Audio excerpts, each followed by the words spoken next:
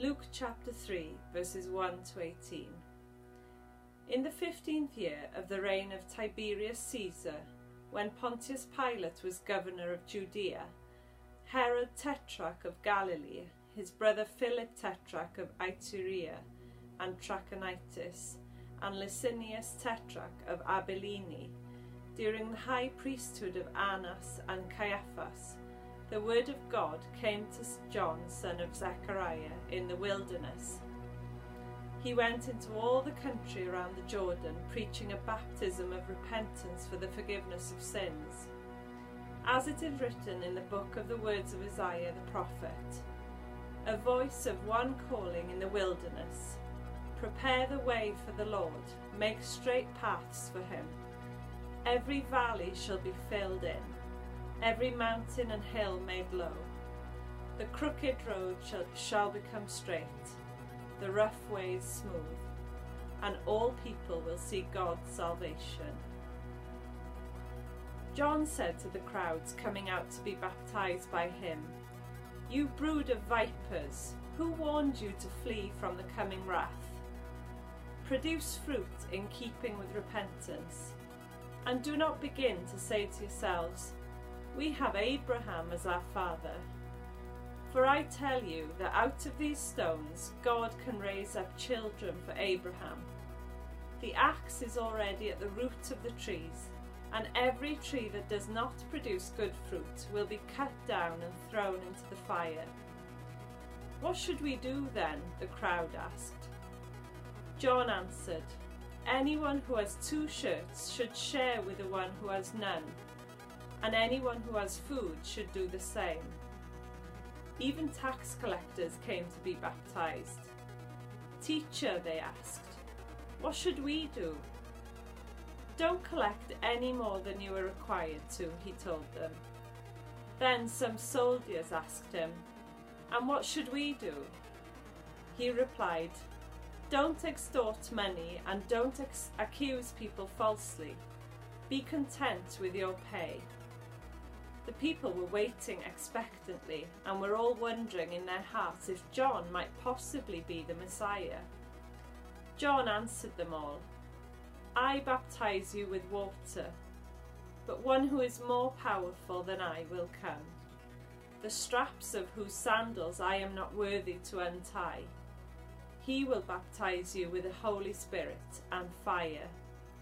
His winnowing fork is in his hand to clear his threshing floor and to gather the wheat into his barn, but he will burn up the chaff with unquenchable fire." And with many other words, John exhorted the people and proclaimed the good news to them.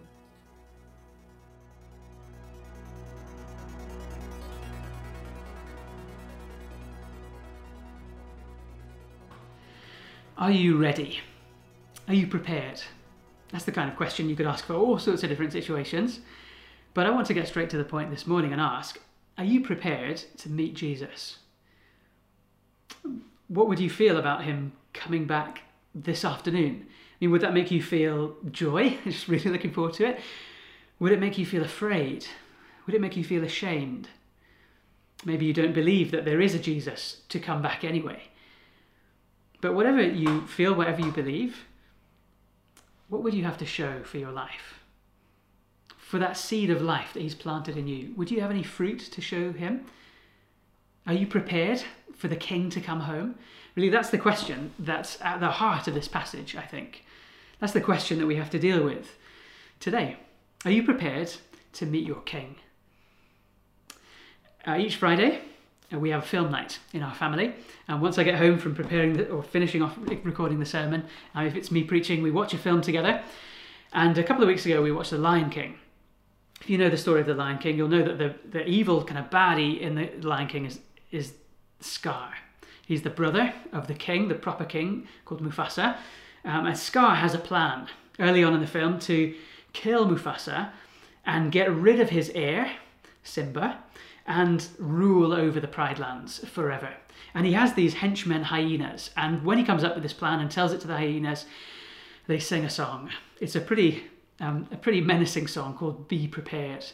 But if you know the end of the Lion King film, when Scar and the hyenas are singing that horrible song, you're feeling like, just you wait. You're feeling like saying, just you wait, Scar. You're the one who needs to be prepared because your time is coming. Your time is short. It won't be long that you're on the throne because Simba is coming back. The true king is coming back. So you be prepared, Scar. Your days are numbered. Now, I think that's kind of what the feeling is at the beginning of our chapter today.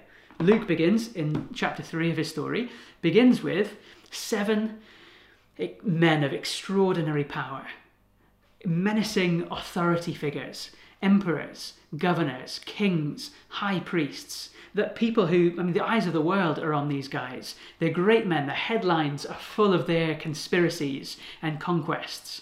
Their names and their deeds are how they mark time. That's how we know that this was AD 28, that this happened at a certain point in history.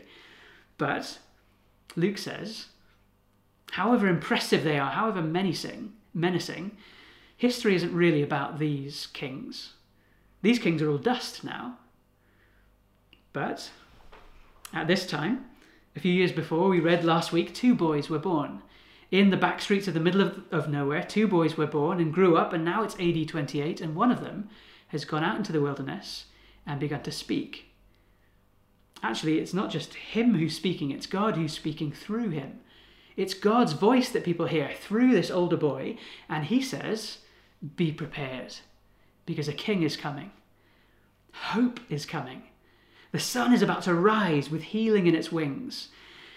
Hope is going to come and drive away evil and turn everything the right way up again.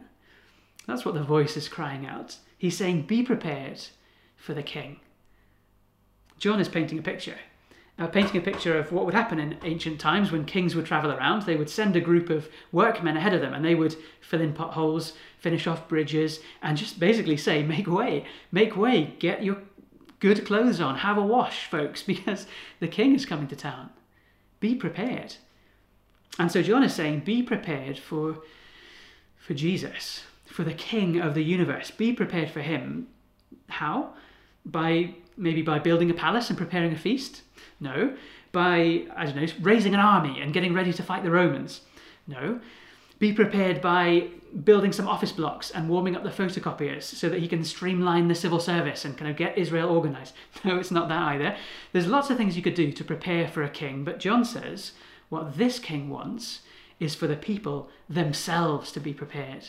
Their hearts, their minds, their lives, they're supposed to be washed and waiting for him. It's the people that he's interested in. That's what the angel said back in chapter 1, that John's job was going to make a people prepared to meet their God.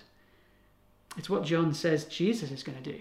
He's going to gather the grains of wheat, the nourishing, heavy, fruitful people.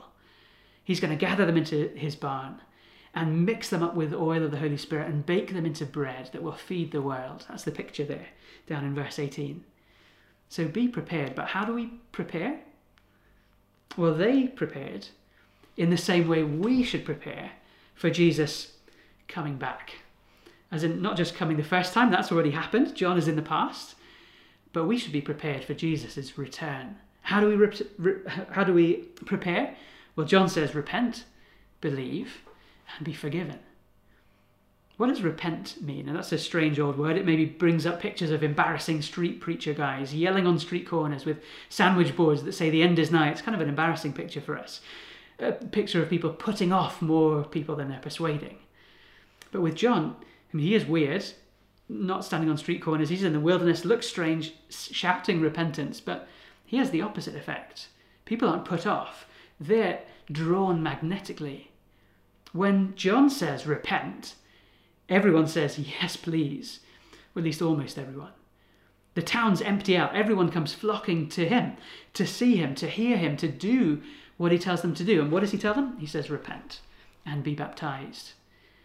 So what is repentance? Well, repentance is a deliberate earthquake. Repentance is the turning your life upside down. Or actually, maybe it's better to say turning it the right way up again. It's recognizing that the way I've been living up to now is not good. Hasn't been good, and that I need to break up with my past. Repentance is breaking up with the old you. It's you, inside and out, grieving over the direction your life has taken and deliberately altering that direction. I mean, altering it drastically. It's an earthquake. It's you turning around. That's what the word means. It's where it comes from. Turning and walking in the opposite direction, away from sin and darkness, away from selfishness, away from wanting stuff that isn't God, and walking towards him. Walking away from sin towards forgiveness, away from other things that capture our hearts that we crave for, towards God himself, that we're made for. That's what God is. That's what John is calling these people to do. Well, I suppose it is God, isn't it, through John? And he's calling them to show that they have done that by doing something with their bodies, as in living their lives. We'll get to that in a minute, but first by getting baptized. What's baptism all about? Well, it's a picture of them being washed. Their old life washed away. But it's more than about washing, it's also about belonging. See, this baptism is the thing that people who weren't Jews, who weren't part of God's people, but wanted to be, this is what they would have done to become part of God's people. They would have got baptized. And so what was that all about? Well, it's them reenacting the history of Israel. It's them doing what the people thousands or hundreds of years before had done when they were rescued out of Egypt, crossed over through the wilderness, and then through the river into their homeland, their new land. If you weren't a Jew, but you wanted to be part of God's people, that's what you would do. You'd go and reenact that out to the wilderness, through the river, and into your new people. And John is saying to everyone now, I mean to the Israelites as well, that that's what you all need to do. You need to recognize that the way that you've lived has put you outside of God's people. I mean, even if you can prove that your family tree goes all the way back to Abraham, he says, I don't care. You need to recognize that God planted you in this land, that God planted you and me in this world, but that we haven't borne fruit, that we haven't given him what he put us here to give and to do. And so now the axe is laid at the foot of the trees. And if those trees are dry and useless, he's going to cut them down. It's a scary thing. It's something we maybe don't want to hear, but it's something that is all over what John says and also what Jesus says, that the king coming back, the return of the king, is a dangerous thing for people who don't know him, for people who haven't come and become part of his people. So they recognize it. These people in John's story, they recognize that John was bang on, that he was right. They're convicted. That's the word that we sometimes use. They're cut to the heart. And so they come out to the wilderness as if they're saying, yes, this is where I am. I'm outside of God's people. I don't belong because of what I've done. And then they wade into the water, confessing their sins, and as if they're saying, that's who I was, but this is who I want to be. I want to be part of the new people of God, the new people that he's creating. I want to be prepared. I want to be washed and waiting for when the king arrives. And notice how John says that can't just be a one-time thing. This is something that leads to a whole new kind of life. Because repentance, this is really important, is specific and it's fruitful. Nancy Guthrie says repentance is never a general thing. Real repentance always requires getting painfully specific regarding sins that we mourn over and turn away from. So these people go and they name specific sins and then they turn away from them and they say to John, what should we do? And John says, all right. And he names lots of different kinds of people and he speaks to them and says, okay, things like this. If you've turned away from self-preservation, from loving your own comfort and your own convenience, if that's what your life is all about, but you've turned away from that, then you've turned towards the one you can trust for all of your daily needs. You're not relying on yourself anymore, you're relying on him. And so show that by sharing what you have. If you've got 2 coats, share one. If you've got food, share it with people. Welcome others and look after their needs, not just your own. That's how you bear fruit in keeping with repentance. If you've turned away, if you've repented from loving money and all the stuff that it gives to you, money gives you status and security and all those kind of things. Well, if you've turned away from loving money above all things, then that means you've turned towards the one who holds everything in his hands, the one who can give you your daily bread, who provides everything you need. So if you've got a job that means you can get wealthy, wonderful. But make sure that you do that fairly and then share what you have. Be generous with it. If you're buying stuff, well, buy fairly. That's a challenge for us today.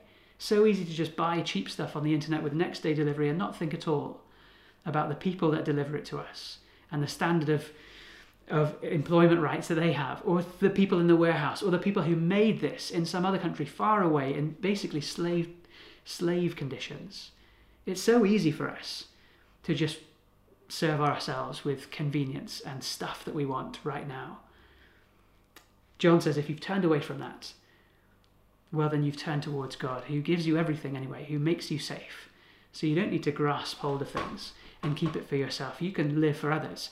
Last one for the soldiers. If you've turned away from loving power and influence, from loving to be the big man over other people, if you've turned away from that way of living, then that means you've turned to the God who has infinite power and who uses his infinite power to create beauty and to serve others and to look after little people. So if you're in a position of power, if you're like a soldier, then don't abuse it. If you hold power in our culture, use it for good. You could think, what could I do to make this land more free? To make this a place where people are safe to do what's good? How can I use my power to solve problems that I didn't cause? That's what Jesus does, isn't it? He comes to solve the problems of this world. He didn't cause them, but he comes and even gives his life, lays down his power to fix this world. So if you've repented, if you've turned away from that old way of life, it should bear fruit. There's a great story I read recently about Christians in North Korea, in Pyongyang, the capital of North Korea now in 1907, who were at a big conference and they were Christians already, but the preacher preached and challenged them to repent of their hatred of the Japanese.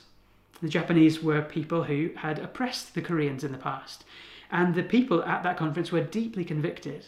God cut them to the heart, and they turned away from that hatred and forgave their Japanese neighbours, and it had an explosive effect. It had a fruitful effect. They went home and they just wanted to live differently in all these other ways of their life, parts of their life as well. And so they started returning stuff that they'd stolen. They started saying sorry for things that they'd done.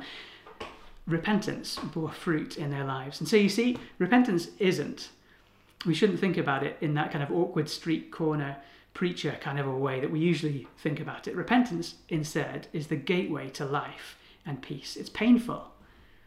Of course it is. It stings when somebody calls us out. It takes great humility to admit that you're wrong and that you need help. And the process of change is really uncomfortable, isn't it? I mean, any change is really uncomfortable. But we shouldn't be surprised by that. The metaphors for repentance are about giving birth, aren't they? Passing through water into new life. And that's painful, but it does bring new life. It's worth it because it brings about sharing and hospitality and justice and protection rather than fear. It brings about honesty and integrity. It means you can trust people again. And who wouldn't want to live in a world like that? Repentance is the gateway to life and peace, but who can do it on their own? See, if John's message ends there, it's actually not good news at all. It says in verse 18 that he went around preaching good news, but if it's just, you need to be better, live up to the standards you know that you should live up to, just try harder, that's not good news at all. That's just really harsh news, because if you're anything like me, you'll know that changing is really hard. In fact, I think it's impossible deep down to be somebody different than I am already. You see, on my own, I can never change until the King comes to change me. That's why we need the rest of John's message. We need his message of not just repentance, but forgiveness and salvation for all people. We need Jesus. That's who John was pointing to. That's what he was all about, pointing to Jesus. And this is the paradox. This is the ironic kind of topsy-turvy thing that in order to be prepared for the King has to come first and prepare you for himself. That nobody can be ready for the King unless the King comes and makes you ready for himself. That's what Jesus did the first time he came. John explains that by saying Jesus is the one who isn't just going to come and wash you on the outside in some religious ceremony. He's going to come and set fire to the old you. He's going to cleanse you with fire, and he's going to give you the Holy Spirit to wrap himself around you, to wash you, to embrace you, to bring you into the fellowship, into the life of God, Father, Son, and Holy Spirit. That's what he's come to do. And then he uses this strange story of Jesus on a threshing floor. That's what a place that farmers would have gone when they brought their crops in, and they would beat the the newly harvested crop, and then they would throw it up in the air with a big harvest, what is it called, a pruning fork, and then the wind would blow away all the grassy stuff that you can't eat, and the heavy, good fruit, the wheat, would drop to the ground, and then they'd gather it up and rejoice and eat with it. That's a strange picture to use of Jesus, isn't it? Because it's, at least to us, it feels a scary picture, where Jesus says he's going to wipe away those who aren't good, that it's dangerous for those who aren't fruitful, and I'm not fruitful. So how is this good news? Again, well, it's good news because there's an old story in the Old Testament of a threshing floor, a place where farmers would come to clean their grain. It's a story back in David's time, the great King David. You can read it in 2 Samuel chapter 24, the story of a plague, where King David prays that this plague would stop, that God would have mercy, and it does. It stops at this threshing floor, at this particular farmer's house. And David, he's so thankful, he goes and buys that place. He buys that threshing floor. And do you know what they built later? A few years later on that threshing floor, they built the temple. They built the place where people came to meet with God, to have their sins forgiven, washed away, cleaned away as animals were sacrificed. And they came to meet God. They came to be turned from chaff into fruit. They came to have spiritual life at that temple. And Jesus came to that temple. Jesus came, as John says in another place, to be the Lamb of God who would take away the sin of the world, not far from that temple, where he would climb up a hill and die for us, where he would be burned up in the fires of judgment for what we've done, where the axe that's laid at the foot of the tree of people like you and me was used on him as he hung on the tree at Calvary, as he died for us. You see, this threshing floor points us towards Jesus, who isn't just a judge who comes to weigh up whether you've been good enough to get into heaven. No, Jesus comes as a saviour to die for you, to die for me, to clean away all of our mess, to take away all that shame, to take away all that fear so that we can live in freedom with him. See, that's what Jesus came to do, to make a new people, to bring us together by his Spirit, to make us his own, and then send us out to the world like bread to feed the world. So the question is, are you prepared? That's the question we started with, isn't it? But with a twist. Are you prepared to say, Lord, I can't prepare myself. I need you. If you're not a Christian, then that's the question for you. To say, Lord, I can't prepare myself. I need you to come and make me ready. Because trying harder isn't going to get me anywhere. All I need is to want to change and to come to Jesus and ask him to help me, to get specific with him, to name those things that I've done wrong, those things that I crave that aren't him, to ask him to cleanse me with fire, to give me the Holy Spirit to welcome me home and to make me fruitful. That's all we need to do, is to come to the Lord Jesus and be a part of this community of people who are walking that same pathway, to be a part of God's church, not just on Sundays, but through the whole of life. But if you're a Christian already, well, John's work is done for you. John's work is done. So you should say, thank you, Jesus, for John. Thank you that he introduced me to Jesus, that he announced and made a way so that Jesus could come into the world, we could understand him, and that I could know him as my saviour. Say thank you, Jesus, for John. And then listen to John's teaching in a slightly other way. Let John lead you to be prepared for the return of the King. I mean, at the end of time, when Jesus comes back to his threshing floor and picks up all that good wheat, all of those who've trusted him and said, Lord, I'm not good. I need you to make me what you want me to be. There's a day when Jesus is going to come back. And we need to be prepared for that return. So how do we do that? Well, a few things to help us think about as we go. To be prepared for his return. Well, the first thing is, one thing not to do is to not get stuck on the summer camp treadmill. I mean, the treadmill of, as I often did as a kid, going away on summer camp and sort of becoming a Christian all over again, and then going back to my normal life, and then coming back and thinking that that sinning, that doing things wrong, makes us sort of yo-yo in and out of heaven. Because if you do that, if you get on this summer camp treadmill, then you end up just looking at yourself. You end up saying, oh, did I really mean it that time when I prayed for salvation, when I repented? Did it work that time? Am I serious enough? Am I sorry enough? Am I fruitful enough? That's a tyranny, isn't it? That's a tyranny that strips away our freedom, our peace, our joy that Mary and Zechariah and Jesus promised we would have if we come and trust him. No, you're not supposed to go back to John and say, have I really repented? Over and over and over again. We're supposed to check our fruit. Of course, that's good. We're supposed to say sorry for the sins that we commit. But we're to remember that because of Jesus, we are chosen. We are loved. We are set apart. If you've trusted him, you are cleansed once and for all. He's covered your shame. You're forgiven. And so, how else do we prepare for his return? Well, we've got to ask, does it spark joy? That was a question from back at the start, wasn't it? Does it spark joy, the idea that he'll come back? If not, then you've got to pray about that. You need to go and ask him, Lord, why is it not filling me with joy, the idea that you're coming back soon?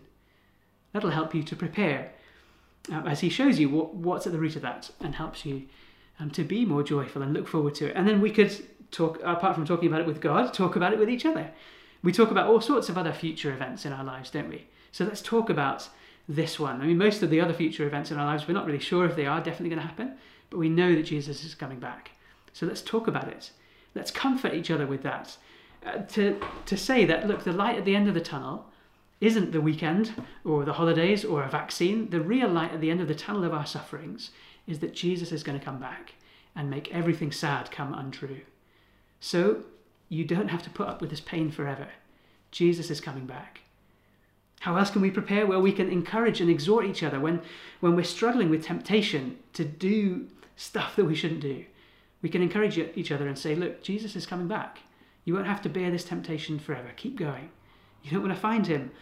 You don't want him to find you doing this when he comes back. So come on, look to him. Ask him for help. And let's look forward to seeing him soon. We can pray for it and say, Lord, will you come soon? And we need to tell others about it. We need to follow in John's footsteps and introduce people to Jesus and help them to prepare for the return of the King. So that's how you, at least a little start in how you live prepared, looking forward for the return of the King. Let's pray. Lord God, we thank you so much that you sent John to make a way, to help us understand Jesus, to help us see that we should turn away from our lives and be ready for Jesus. Lord, we pray that you would, if we haven't already, that you would open our hearts to turn away from our old lives and to come to you and know life in Jesus, new life in the one who's died for us. Lord, if we've been Christians for many years or just became a Christian today, we pray that you'd help us to live prepared for the return of the King. Lord, help us to do that joyfully. Help us to do that together. Help us to do that in a way that's public, that shares it with the world, so that everybody might know and might be prepared for when you come back. Amen.